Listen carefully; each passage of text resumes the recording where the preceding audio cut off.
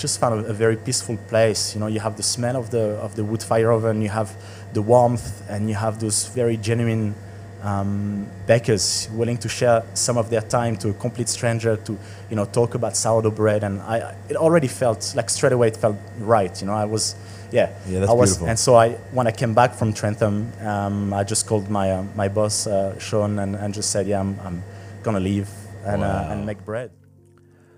Welcome to A Table for Two, inspiring and educational interviews and stories with the best operators, owners, and entrepreneurs in business and the hospitality industry. My name is Phil Halani, and on today's episode, we chat to Alex Riviere, owner of Black Cockatoo Bakery in the Blue Mountains. Alex was born in France, and his passion for hospitality came at a young age, watching his family of restaurateurs run hospitality venues. He moved to Australia at the age of 22 and worked in several well-known restaurants around Bondi, one of them being Sean's Panorama. After spending several years in Australia, Alex and his partner Lulu decided to move back to France to be closer to family. But it didn't take long for them to miss the Australian way of life, and 2 years later, when a newborn baby, decided to move back to Australia. They loved the relaxed Blue Mountains lifestyle and moved there to raise their family. Alex resumed work as a chef in Mount Tomah, and part of his job was making sourdough for the restaurant. This is where his obsession for baking started. He was obsessed with baking. He was learning from YouTube and reaching out to other bakers on Instagram to learn how to bake. With the support of his wife Lulu, it didn't take long for him to quit his job as a chef and start baking full-time. David Harris from Vesta allowed him to use his wood fire oven after the restaurant would close, which allowed Alex to start supplying several cafes and restaurants. He set up a Saturday morning store at the Blue Mountains Food Co-op markets, and that's where he grew his reputation.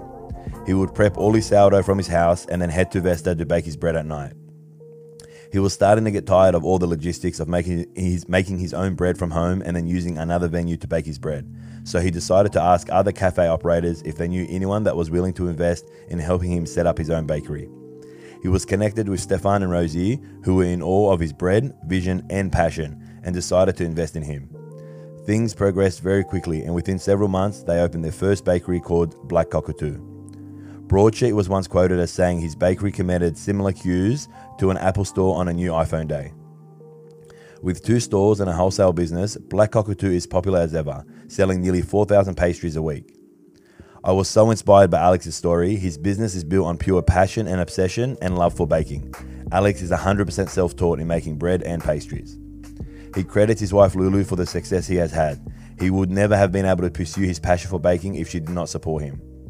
A quick shout out to our good friends at ProCow Dairies, Sonoma Bacon Co. and MD Providores, who are passionate about supporting small businesses, the hospitality industry, and also this podcast. Alex, thank you so much for joining us today. Pleasure. Thanks for coming here. We know we've been wanting to do this for a while, but you said you were a bit nervous. Yeah. I'm not good at talking about myself, especially knowing there'll be a crowd listening to it. But it's a good exercise for me. Yeah, it's very important people hear your story. Obviously we've spoken a few times off air, and your story is very inspiring. So I can't wait to get into it. Let's talk about essentially you came from France. Yeah. Can you talk to us a little bit about life in France and what it was like growing up over there?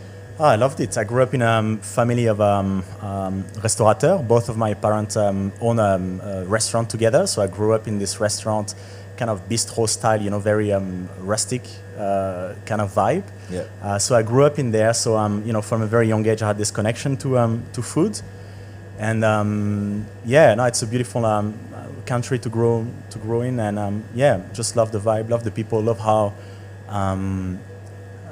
People can gather like that in a little bistro cafe and exchange, and it was a beautiful kind of scene, to witness people coming from different social background, meet in one place and drink a few glasses and exchange. It was just like a constant entertainment, all day long. And did you work in hospitality while you were there with your family? Yeah.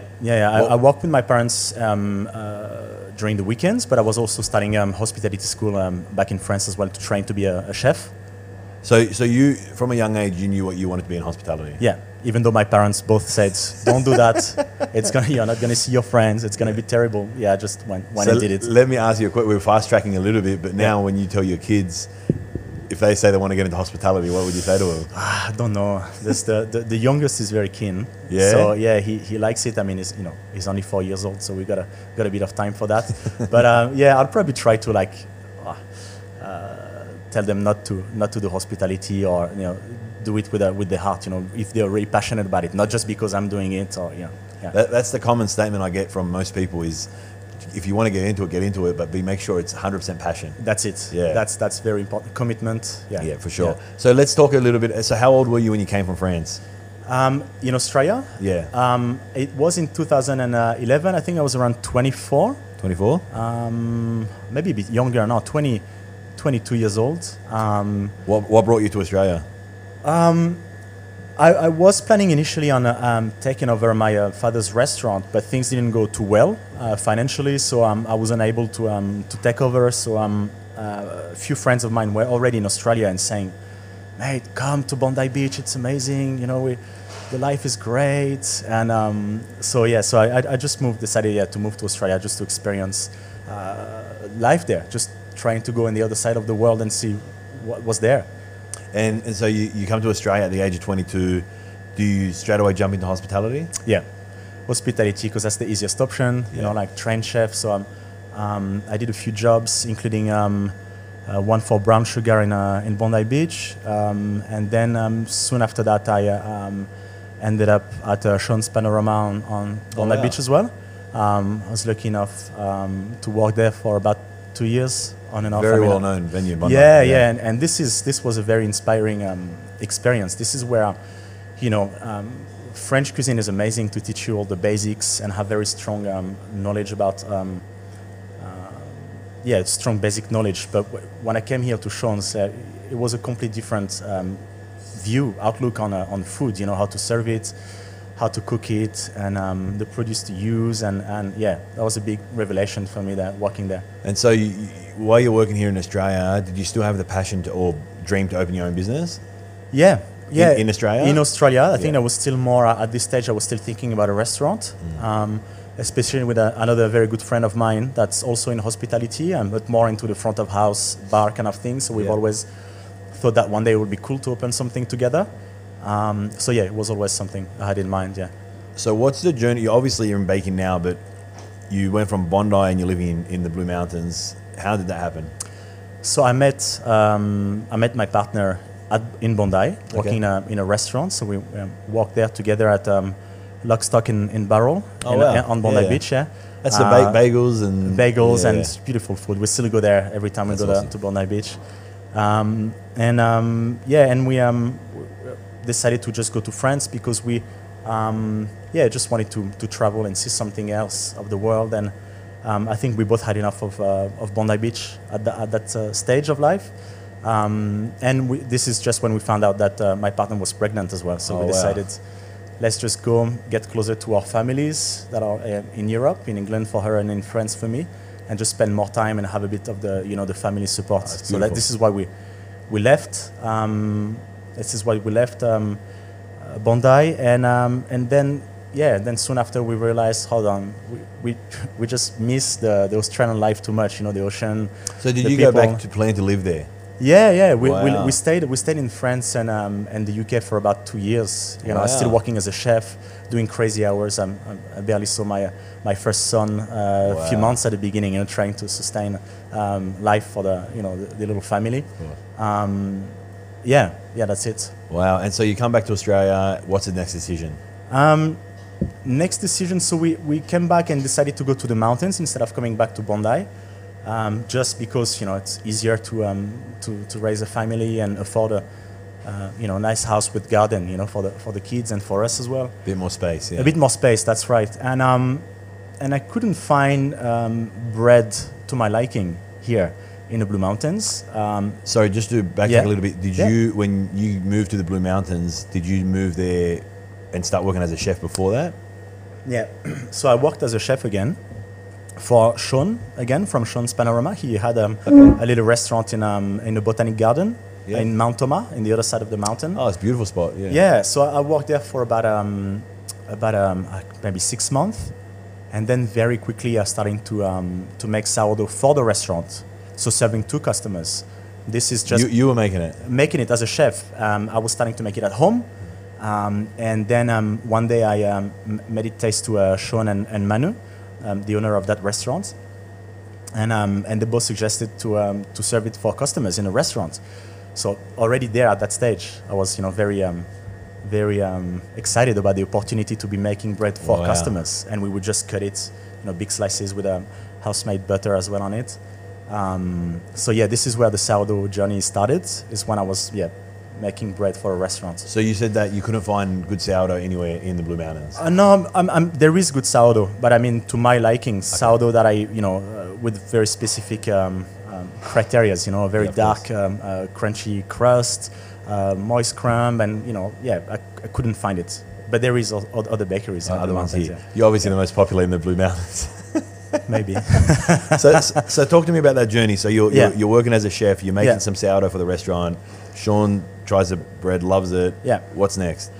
What's next is I couldn't stop baking. So You loved it. at home I just kept baking on days off, kept experimenting, and this is where I just started getting into entering the Instagram world. Okay.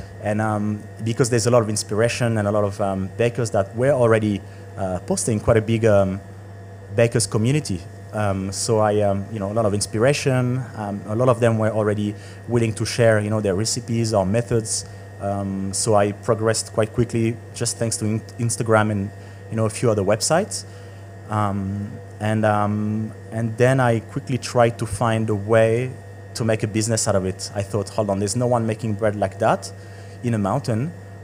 There's quite a lot of cafes and restaurants, so I must find a way to bake it. I could make it at home. That's fine to make it at home. It's just find an oven that's big enough to bake it. Yeah.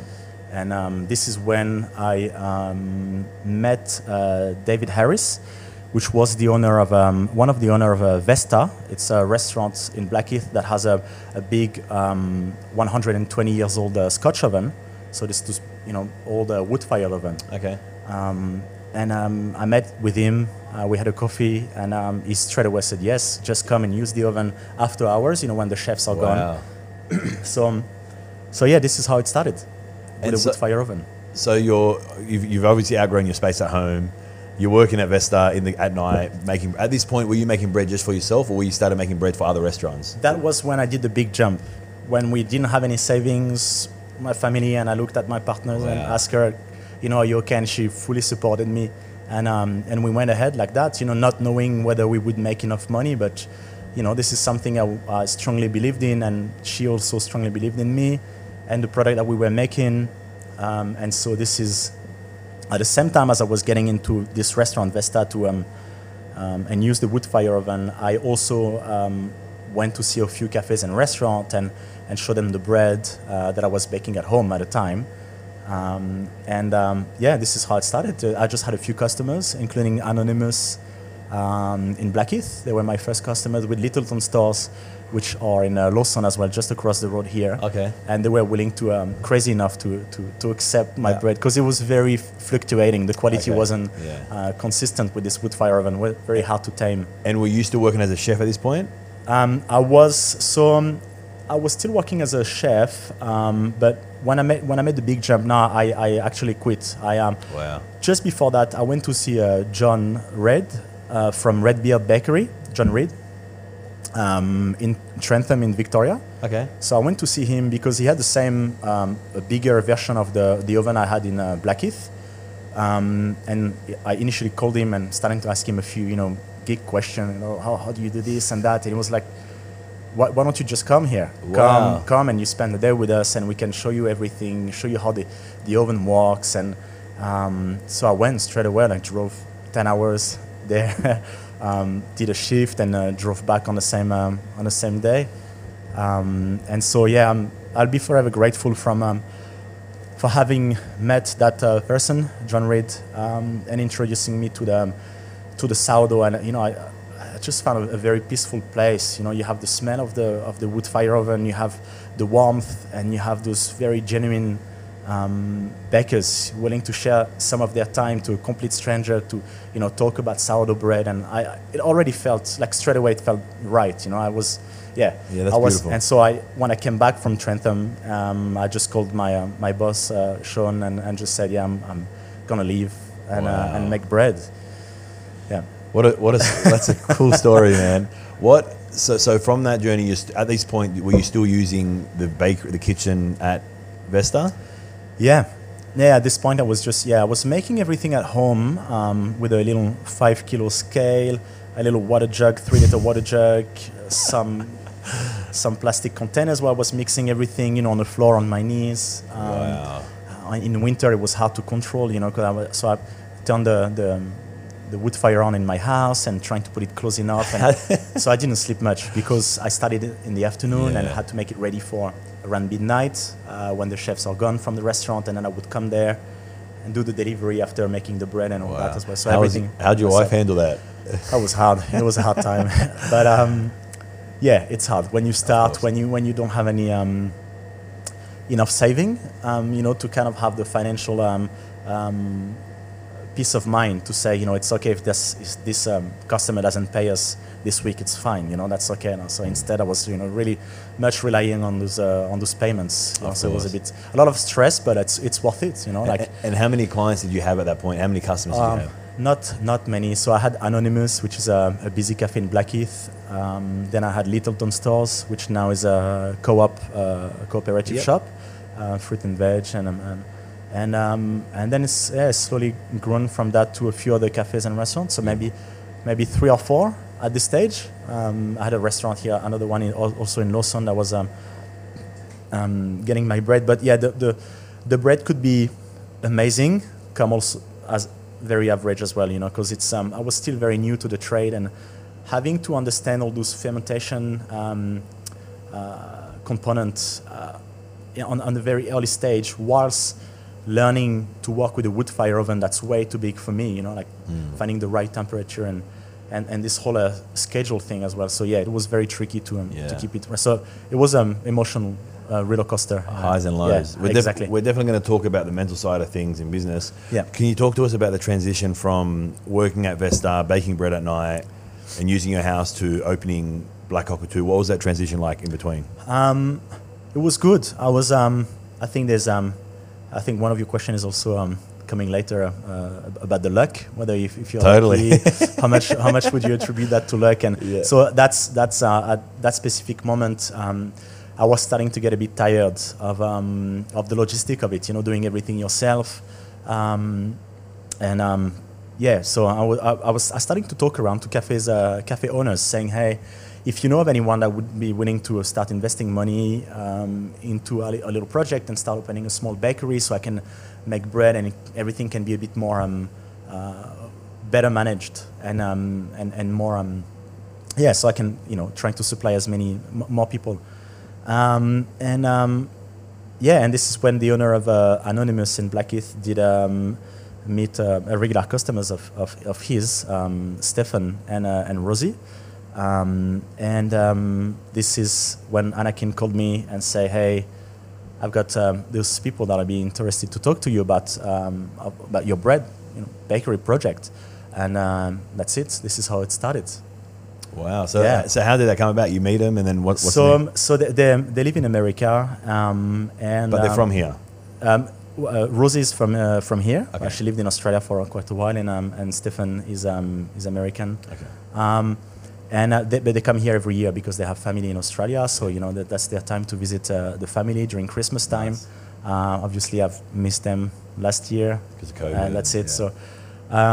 So we it was pretty quick. We met once at the cafe, had a brief chat, met a second time at their place in Blackheath, had a bit more in-depth chat about the project, about what I wanted, and they loved it. They loved it instantly, and then they flew to America the week after, and then we just kept everything, through email, kept in touch, communication through emails and Zoom meeting and phone calls, and this is how we set up the whole thing. So you're setting up via Zoom and FaceTime and, that's it. Meetings, emails. That's and so it, yeah. from when they went back to America to you opening Black Cockatoo in Lawson, how long did that take? It took quite a while. I think just under a year. I think. Yep. I'd say 8 months. Yeah, I'd say 8 months. I'm terrible with remembering all those, the time frames of events. But yeah, I'd say probably 8 months. And what was it like? Because you had your business partners overseas and you were doing everything on the ground. What was that like? that was good. They were fully supporting me from the beginning. You know, we had this trust that was installed instantly, and we just did everything like that through phone calls. And there's also Susie, which is the sister of Rosie, and I think I met her. Yeah, you met Susie. Yeah. That's it. And she does live here in Sydney, so she was also very much involved into the setting up process and helping me with everything. How did you deal with the setup process? Like, I mean, it's your first shop, right? Like, it's crazy. Yeah. It's crazy, but I think it's necessary to go through all those steps and finding out. Of course, it would have been easier if, you know, I knew someone, or you had someone that would be had done it before. You know, that would be help to make things much smoother. But it was okay. It was okay. You know, dealing with council and everything. That was fine. Yeah, everything went pretty smoothly. Quite smooth. Yeah. That's good to hear, especially for the first one. Yeah. So, and you spoke a little bit about your business partners, but what's it been like being in business with them? You've obviously spoken a few times and said they're very supportive. Very supportive. Yeah. What would you essentially, from a business partner? Would you change anything, or you're very happy? No, that's beautiful. I mean, I would like to see them more often. I'd like to to be able to welcome them more into the space that they've built, even though they haven't been here. You know, that's their imprint and their you know, thanks to their support.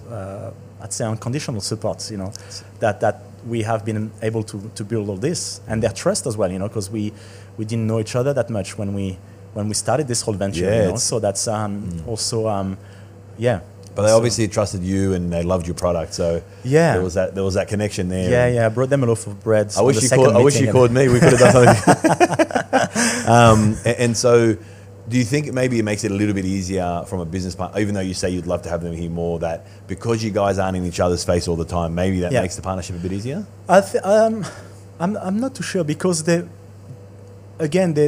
do let me make the decisions. You know, obviously there's big decisions, you know, that you have to talk to your partners with, but most of it has been done me and, you know, my partner, and I think that again, that's just full trust. So we could do whatever we felt like doing and creating, and that goes for everything. You know, the design of the shop, the product that we're selling, you know, the staff, the equipment as well that we bought.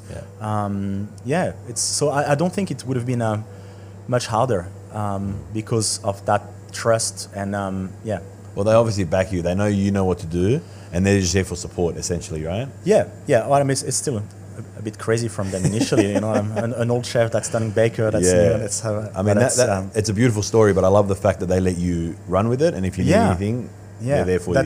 That's it. The one thing I have to ask in the industry, being a chef is probably one of the hardest jobs in hospitality. You know, the pressures, the stress, but everyone says that being a baker is even harder. Yeah. So you. So that's a funny one, because I remember from when we made the decision, when we lived in France and made the decision to move back to Australia, I was looking at those jobs, you know, landscaping, permaculture, when I'm going to be outside all year long. I didn't want to be in between four walls and working those hours, and of course reality quickly, you know, caught up when we came back. We need to make money, start work as a chef.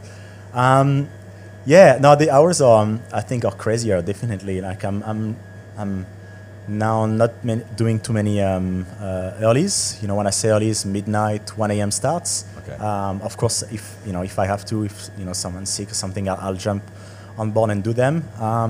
But it is a hard industry for that, because of that those hours, and definitely I'd say harder than chefing, because you have to start early like that.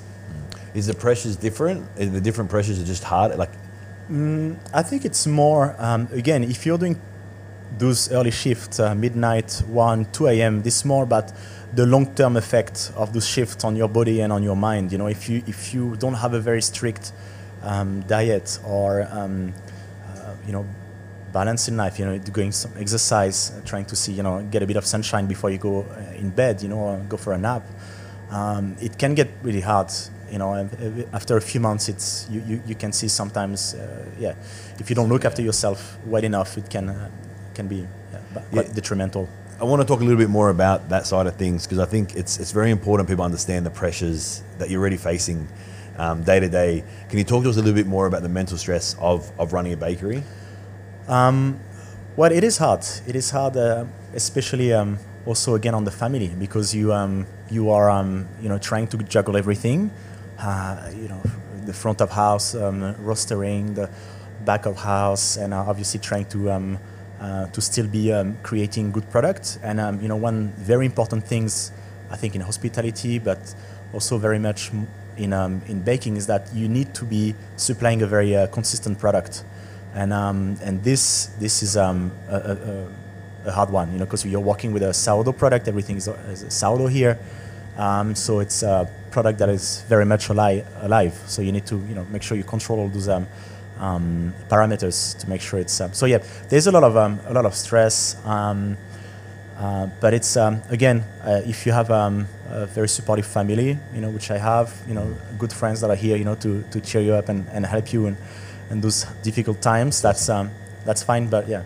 What do you do to stay balanced? How do you keep your balance? Well, that's something that I'm constantly pursuing. I don't think I've achieved a good balance. I'm definitely getting better.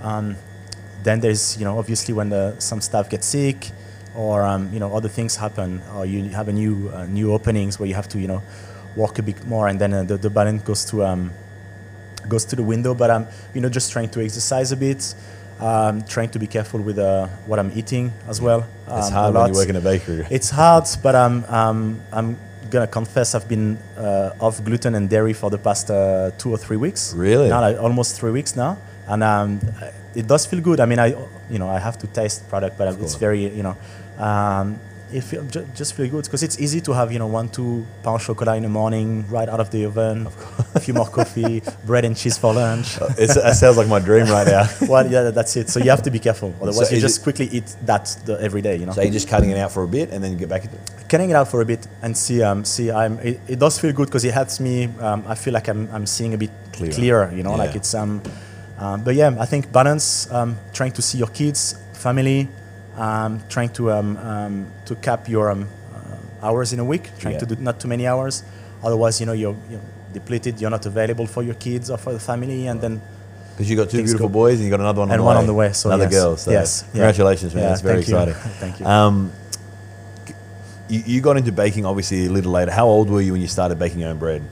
I was, that was, when was that? How old I was?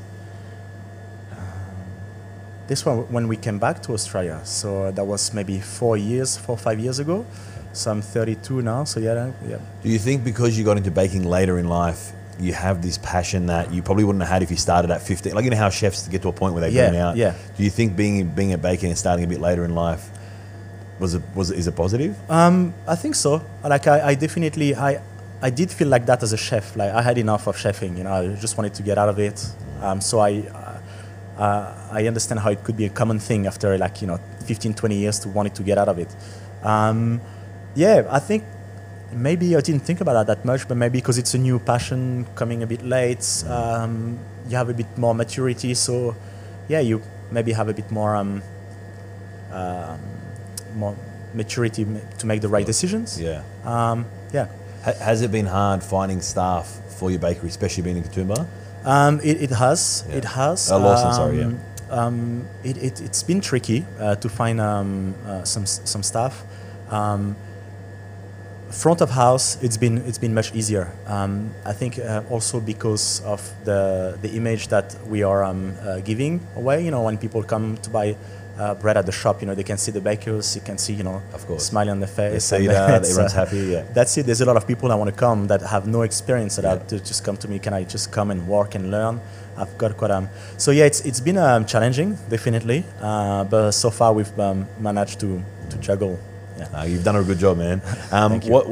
Can you give me a bit of a rundown of the process of baking and essentially how your day starts? If you're sitting there starting from the start, what's your day look like as a baker? Well, there's a few positions. There will be the one that's going to start early in the morning. That's going to start baking the bread. So straight out of the prover where it's rising all night long, slowly fermenting. Yeah. So there's one of them. So the baker that starts baking all the bread, and Then there's someone that comes to mix the bread a little bit later in a day, and 3 to 4 hours later, we start shaping the bread, and then putting again into baskets and for overnight fermentation in the fridges. And is pastry? What about pastries? Is the same kind of Pastries, it takes a bit more time. It's about a 3-day process from the time we are making the dough. So we make the dough the day before, put it in a fridge, then make the pastries out of that dough. Laminate with the butter, and then we put it in a prover again overnight for the following day baking. So it's a 3-day process. 3-day process. Yeah.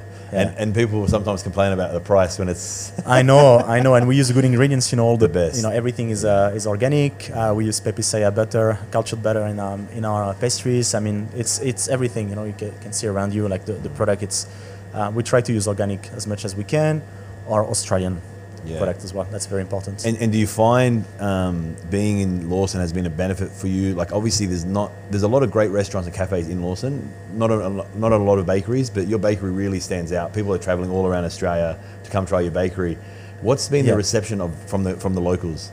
The locals loved it. Yeah, the locals loved it, and I think it was perfect for us as well, because we were so we didn't have any experience. So coming here in the Blue Mountains was a bit more forgiving than, I believe, if I were to start in another big city around Australia, where they already have a lot of, I'd say good or big bakery or similar bakeries. More options, yeah. More options, that's right. So it's definitely been more forgiving, and people loved it straight away. Being very overwhelmed with the amount of customers that we had from the beginning, especially when we started making pastries. Yeah. Again, because I had to teach myself to make pastries, so I started with very small batches, and they were selling out before they were even in. So we had to be careful, because people would argue or get angry because they you sold them a pastry and you don't. So we've been welcomed very well from the Blue Mountains community, and it feels good to be here. Man. Yeah. And so I'd love to know where the name Black Cockatoo came from. That is because when I was still working at Sean's restaurant in Mount Toma, so I was commuting there every morning, driving, and on the other side of the mountain in Bilpin. And this happened at a time when I was already thinking about the bakery a lot at that time. So I was driving to work, thinking about, how I imagine, one day if you own your own bakery, how cool would that be? It would be amazing. And so I was thinking about it and dreaming about it a lot. And often I would have, or happened a few times, but enough to be noticed. A black cockatoo would just fly right in front of me as I was driving by, So quickly came the idea of if I ever own a bakery, it would be called Black Cockatoo Bakery. It's amazing. It's amazing how things come out like that, right? It's crazy, because I would have never thought at that precise time that I would have a bakery. That's just unbelievable. Yeah, I love the name. I love the branding. So you've done a really good job with that. So you've spoken a little bit about, you're quite humble. You said there is other good bakeries in the mountains, but your style is different. What separates your bread and your pastries to other bakeries? I think it comes down to the way we are making it, the way we hydrate our dough. So basically, the water content in our bread, that keeps it nice and moist for many days after buying it. The product that we use, we like to use ancient grains. We use the emmer flour and the Corazon a lot. They're two best sellers. The way we bake it as well, like nice dark crust, not too dark, but nice dark crust, and keep it changing, and It's amazing to think you learn all this self-taught. Yeah, I mean, Instagram, and again, I was asking to a lot of people around, just a lot of testing out at home. And it's I think that's the passion behind that. Just shows it's pure passion. You're reaching out to people, you're on YouTube, finding how to make bread, pastries. And pastries, you didn't even know how to make that, and then you started doing it was a nightmare. Very special, man. It was a nightmare. But it's worth it. And so you spoke a little bit about people fighting at the start, like trying to get pastries and breads. There was a feature in Broadsheet. They described the lineup. Yes. The lineup, the lineup at Block Cockatoo every day was as long as the Apple stores when the new iPhone is released. Yeah. How did that make you feel, and what did that do for your business? Well, it was amazing because it was the first time that we had like a proper, not a proper, but like one of those big Publication. digital publication was doing something about us. So that was crazy. We're just very happy about it. That someone that are usually reviewing a lot of places in Sydney and all the big cities in Australia came here to the Blue Mountains, and not only saying that they loved it, but it's making this comment about comparison with Apple Store. It's that was pretty cool. Crazy, and then we were like much busier after that article as well. Because Broadsheet, especially in the early days when they released that article, I think that was about 3 years ago they released that article. Yeah. And I think back in those days as well, if Broadsheet posted something about a business, everyone would head there. Yeah, that was. We felt the effect of that article. Yeah, we just had to keep up with it, and we would sell out early, which is hard because you want to make sure everyone comes into the bakery, leaves with what they want. So it was a bit of a. It's hard. I don't like to disappoint people. Of course, I want them to get things that they want. Of course, and from what was it like for you to see the support from the locals, especially that you'd only been in baking such a short time? Yeah, that was very overwhelming. I still remember when we opened, just my partner and I, and she was doing the front of house. We still had our firstborn on her chest. She was carrying it with a baby carrier at the front, and she was doing the till, like doing 10, 11 hours days, like that. So it was very special time because everything was new. It was still very much her and I were little baby, and receiving this community, it was like receiving people at home. You know what I mean? It's our little hub. Come here. We've got this today. But we quickly had to find more staff for the front of house, more staff for the back of house as well. Yeah. Do you think this love, because you can hear your passion and see your passion when you're talking about it, do you think this love of hospitality comes from your family, starting with your parents? I think so, because I was there, witnessing the whole thing, like the service, people getting their coffee and pastries in the morning in a cafe. So I think it comes from them, from good food, and also I don't know, as a person, I just love good food, and I always remember, going Paris and hanging out with my hospitality friends, having the Mondays and Tuesdays off, going to restaurants, and just every week going to different ones or to the same one that we like, and just keep eating. And so I think there's also maybe a cultural thing to it. No, that's good. Alex, how does it make you feel when you hear people? Yesterday I was telling you, one of my friends said that they travel from the city to come to Black Cockatoo at least a couple of times a month. Yeah. How does that make you feel when you hear things like that? I still I think it's crazy. I think it's amazing. Crazy in a good way. It's I don't realize it. When you're focused into trying to, every day make the best possible job you can, and making sure you're keeping up with the quality and make sure you don't disappoint people. So that's I think it's very flattering, and it's very how can I say that, rewarding also to know that it's appreciated by people that are willing to travel quite a bit to go and get your product. It's quite special. So it does feel good. It feels good to know that people, it's loved from all over. Even other bakeries. I've spoken to a few other bakers, Johnny from Adelaide, and a few people have mentioned how amazing your bakery is. Who do you look up to in the industry? There's many. There's many that I look up to. There's they all have their different how can I say that, qualities from them. It's the first bread, and I think the one that still would stay on the top for me is Iggy's in Bronte. Iggy's Bread of the World.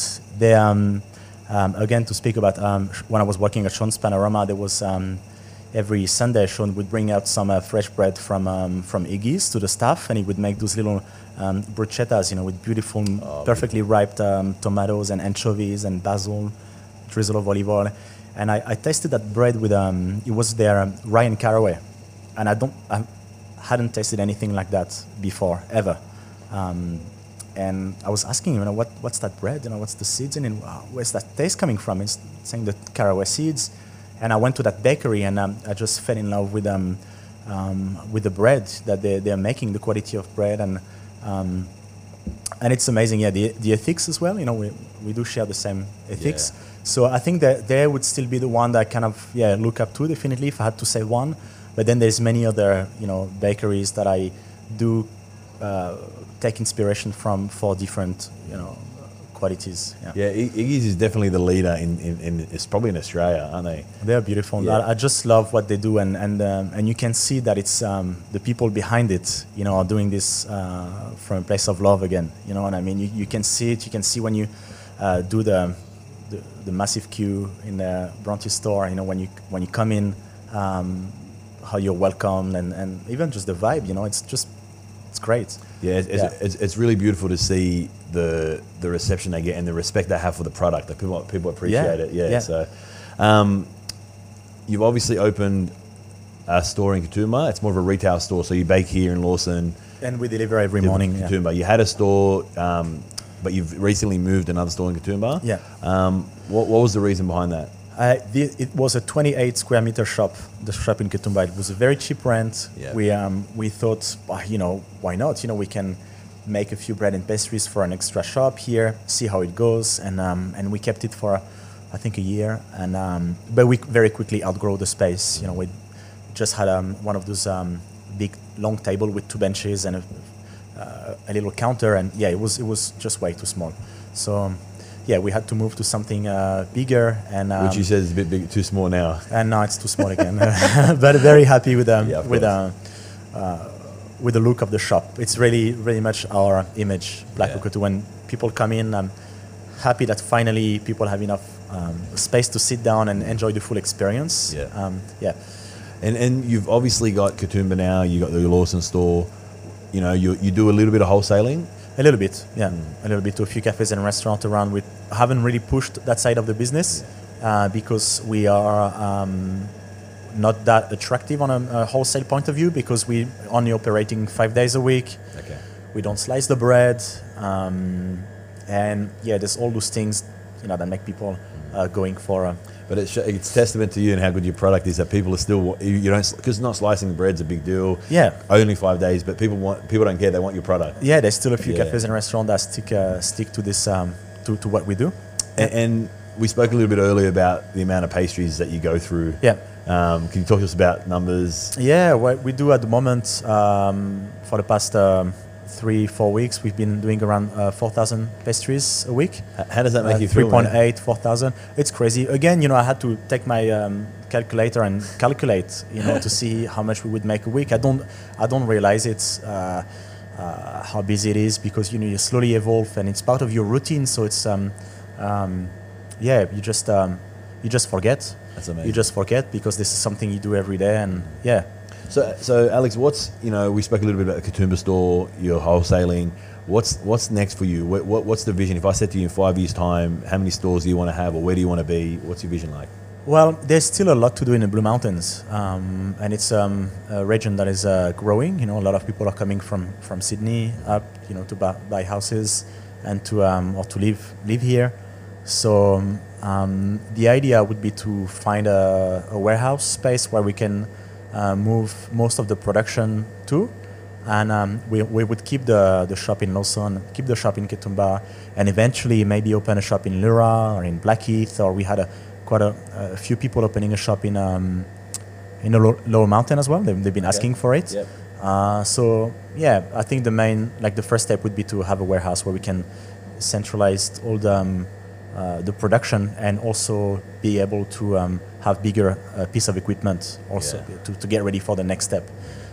Well, you were kind enough to show me through your bakery here, and it's crazy to think the numbers you're doing with the space that you have. It's too small. But you've made it work, which is what we do, right? And then what about the city? I mean, is it because it is so saturated in the city?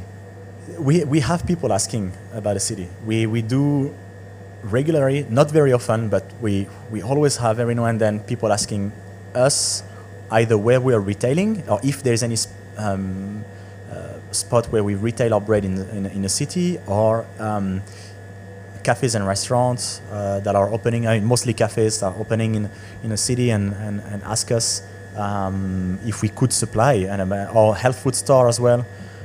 But it's just not doable for us at this stage. Again, I think we go back to the wholesale thing. You know, we are not set up for that, and having the warehouse would definitely allow us to develop that side of the business. Definitely, if we were to try and increase the wholesalers numbers, because the wholesaling side is a whole nother beast, right?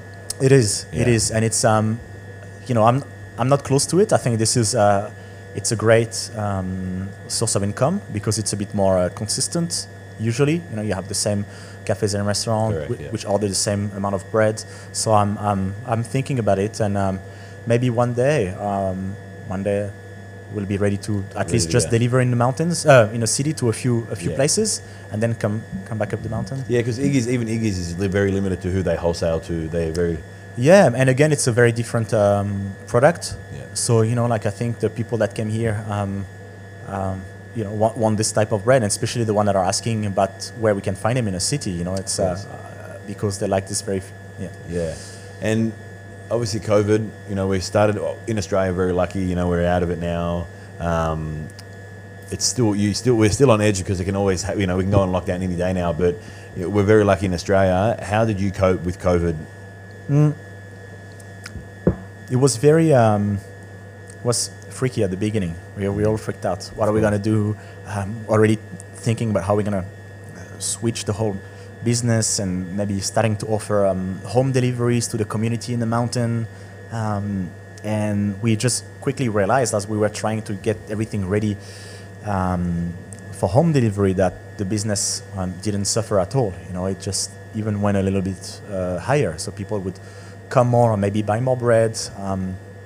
So yeah, we didn't suffer that much. It was quite the opposite. We were a bit busier at the beginning of COVID, Did you, I mean, Blue Mountains, there's 5 million tourists a year that go to the Blue Mountains. Did you guys suffer? Like obviously you said it was busier because a lot of locals were buying breads, but did you find that obviously no one was traveling, so you didn't struggle from Yeah, I think at the beginning was more from the community. Okay. You know, the first few weeks of COVID. And definitely after a few months you can feel that, month where we would be a little less busy are quite busier because people are coming here and they cannot go anywhere else. And it's a beautiful area to visit, you know, come take the family and, you know. And for people starting out in the industry, what's some pieces of advice that you'd give to them? Well, again, like for hospitality, I think it comes down to the amount of how passionate you are to get into that industry, you know, as you know, and as that's a pretty important thing. That's very important. Make sure you're fully committed. Make sure you have people around you that are willing to support you through, you know, all the hard times, especially at the beginning. And make sure you talk to as many people as possible from the industry. You know, people that have succeeded into starting their own business. Take time to go and see them and ask them questions. Also, I think an important thing is the financial side of things, making sure you are not, make sure you're down to earth. It's matching, you know, that's it, realistically. How did you deal with a lot of the financial side of things when you first opened your bakery? That was, we had a budget that we planned. Obviously, we went well over that budget. That's amazing. But it's, I think it's, we didn't worry too much because, again, I had the full support, and as long as it was within the range that we had planned to invest, things were fine. So again, you know, it's very lucky that I had got this freedom. Let me ask you, and I was going to ask you when you spoke a little bit about the business partners, is there ever a dream to open in America? Yeah, we've talked about it many times. Yeah, we talked about it many times. Yeah, something you'd maybe look down in the future. Yeah, well, they are in Los Angeles, and I think once everything calmed down a bit and we can travel, I'm hoping to be able to visit them and spend time around the area where they live. And there's a a handful of bakeries that I'd like to try Yeah. and to visit in America as well. So, yeah, why not? Why not explore Why options? not? Yeah, exactly. And you touched on a little bit about social media and how that's been good for your business. How important is social media for your business? I think it's very important nowadays. People always check what you're doing, and I'm trying to keep up with that because I'm the one managing that account with Lulu, my partner as well. She's also posting every now and then. It's hard to make sure you keep posting, because you often have, you have to jump on the bread and you have to do other things, or sometimes you just have the mind for it, to take time to take a picture. But I think it's very important to try to keep up to that. We try to do at least 1 or 2 posts a week. Yeah. It's not amazing, but it's like that. Yeah, I've noticed a lot of the times you're like, we have this available, both stores. That's sold it. out. Yeah. I like to communicate, especially on weekends, because this is when we do a bit more specials. Yeah. On weekends, I'd like to think that people check out their Instagram sometimes in the morning and open and find this beautiful post about the pastries and we gotta go to the Blue Mountains, or we're gonna go to Black Cuckoo Bakery. Of course. Today, look at what they're doing. Yeah, I love it. And your socials are great, man. At the end of the day, your product speaks for itself. So as soon as you post something, you're going to get a lot of people coming out. So yeah. I got one more question, that final question that that's coming. But before we ask that question, is there anything you want to add to this podcast that you think could add value to anyone listening? I think for any new baker that was willing to start in the industry, to reach out to me or to the baking community through Instagram or any other social media, and also to check out Grains. It's an organization that is gathering bakers, millers and farmers, brewers, anything grain related every year. So it's Australia and New Zealand, even though there's people coming from all around the world. So to reach out to that community at Grains, they have an Instagram, and it's a beautiful event that's happening every year. That's very cool. I'll check it out. That's every year here in Australia. In Australia, I think they had one that's happened in New Zealand a few years back, and it's beautiful community of genuine people willing to share and recenter this the grain economy, making sure we're using Australian grain. Supporting farmers, Australian farmers, and it's a beautiful community again to check out. Yeah, it's called Grains with a Z at the end. Yeah. I just love how much you love the industry, because you're happy to, if people reach out to you, you're happy to help, and because this is what people did as well with me. It's important to be not be selfish and be sharing back. I was really amazed again with the amount of time that people would spare at the beginning. When I was asking all those questions, like it's the bakers are truly amazing people. They're very humble. They share their recipes. They share their methods. They take the time to explain, even though they're all crazy busy with their life. Take the time to even organize events like the one I just mentioned. It's just priceless. Like this event is amazing. Like I try to go there every year. And it's the only way this industry will continue to grow. Hospitality, bakery. Everyone needs to look after each other and support each other, because there's enough business for everyone, right? It is important. Yeah, exactly. Right. Yeah. Alex, so final question. We obviously it's from Guy Raz and how I built this, and his final question he asks all his guests is how much of your success is from hard work and how much from luck? So even though that question was coming, I didn't take the time to think about it before about a good answer, so I'm just gonna I'd say 50-50. Yeah? I'd say 50-50 because you have to work hard, definitely, because you again, this is an industry where there's people, other people doing it, other people making bread, so you need to work hard, making sure your product is different and is yours, as your identity in it. And but if you work hard and you haven't you're not lucky enough to meet the right people at the right time, you might not be able to pursue your dream. And if you're lucky but you're not working hard, I think 50-50 is a is what I would say. And that's why I love asking that question, because everyone's got a different response to it, which is always very interesting. So luck is a big, for me, is a big. Again, I think about my experience. It's big chunk of luck. You're also very humble, so well, maybe yeah. Alex, again, thank you so much for everything you do for the industry. For me and other people, and obviously, it shows you how passionate you are. So it's my pleasure. I really appreciate it.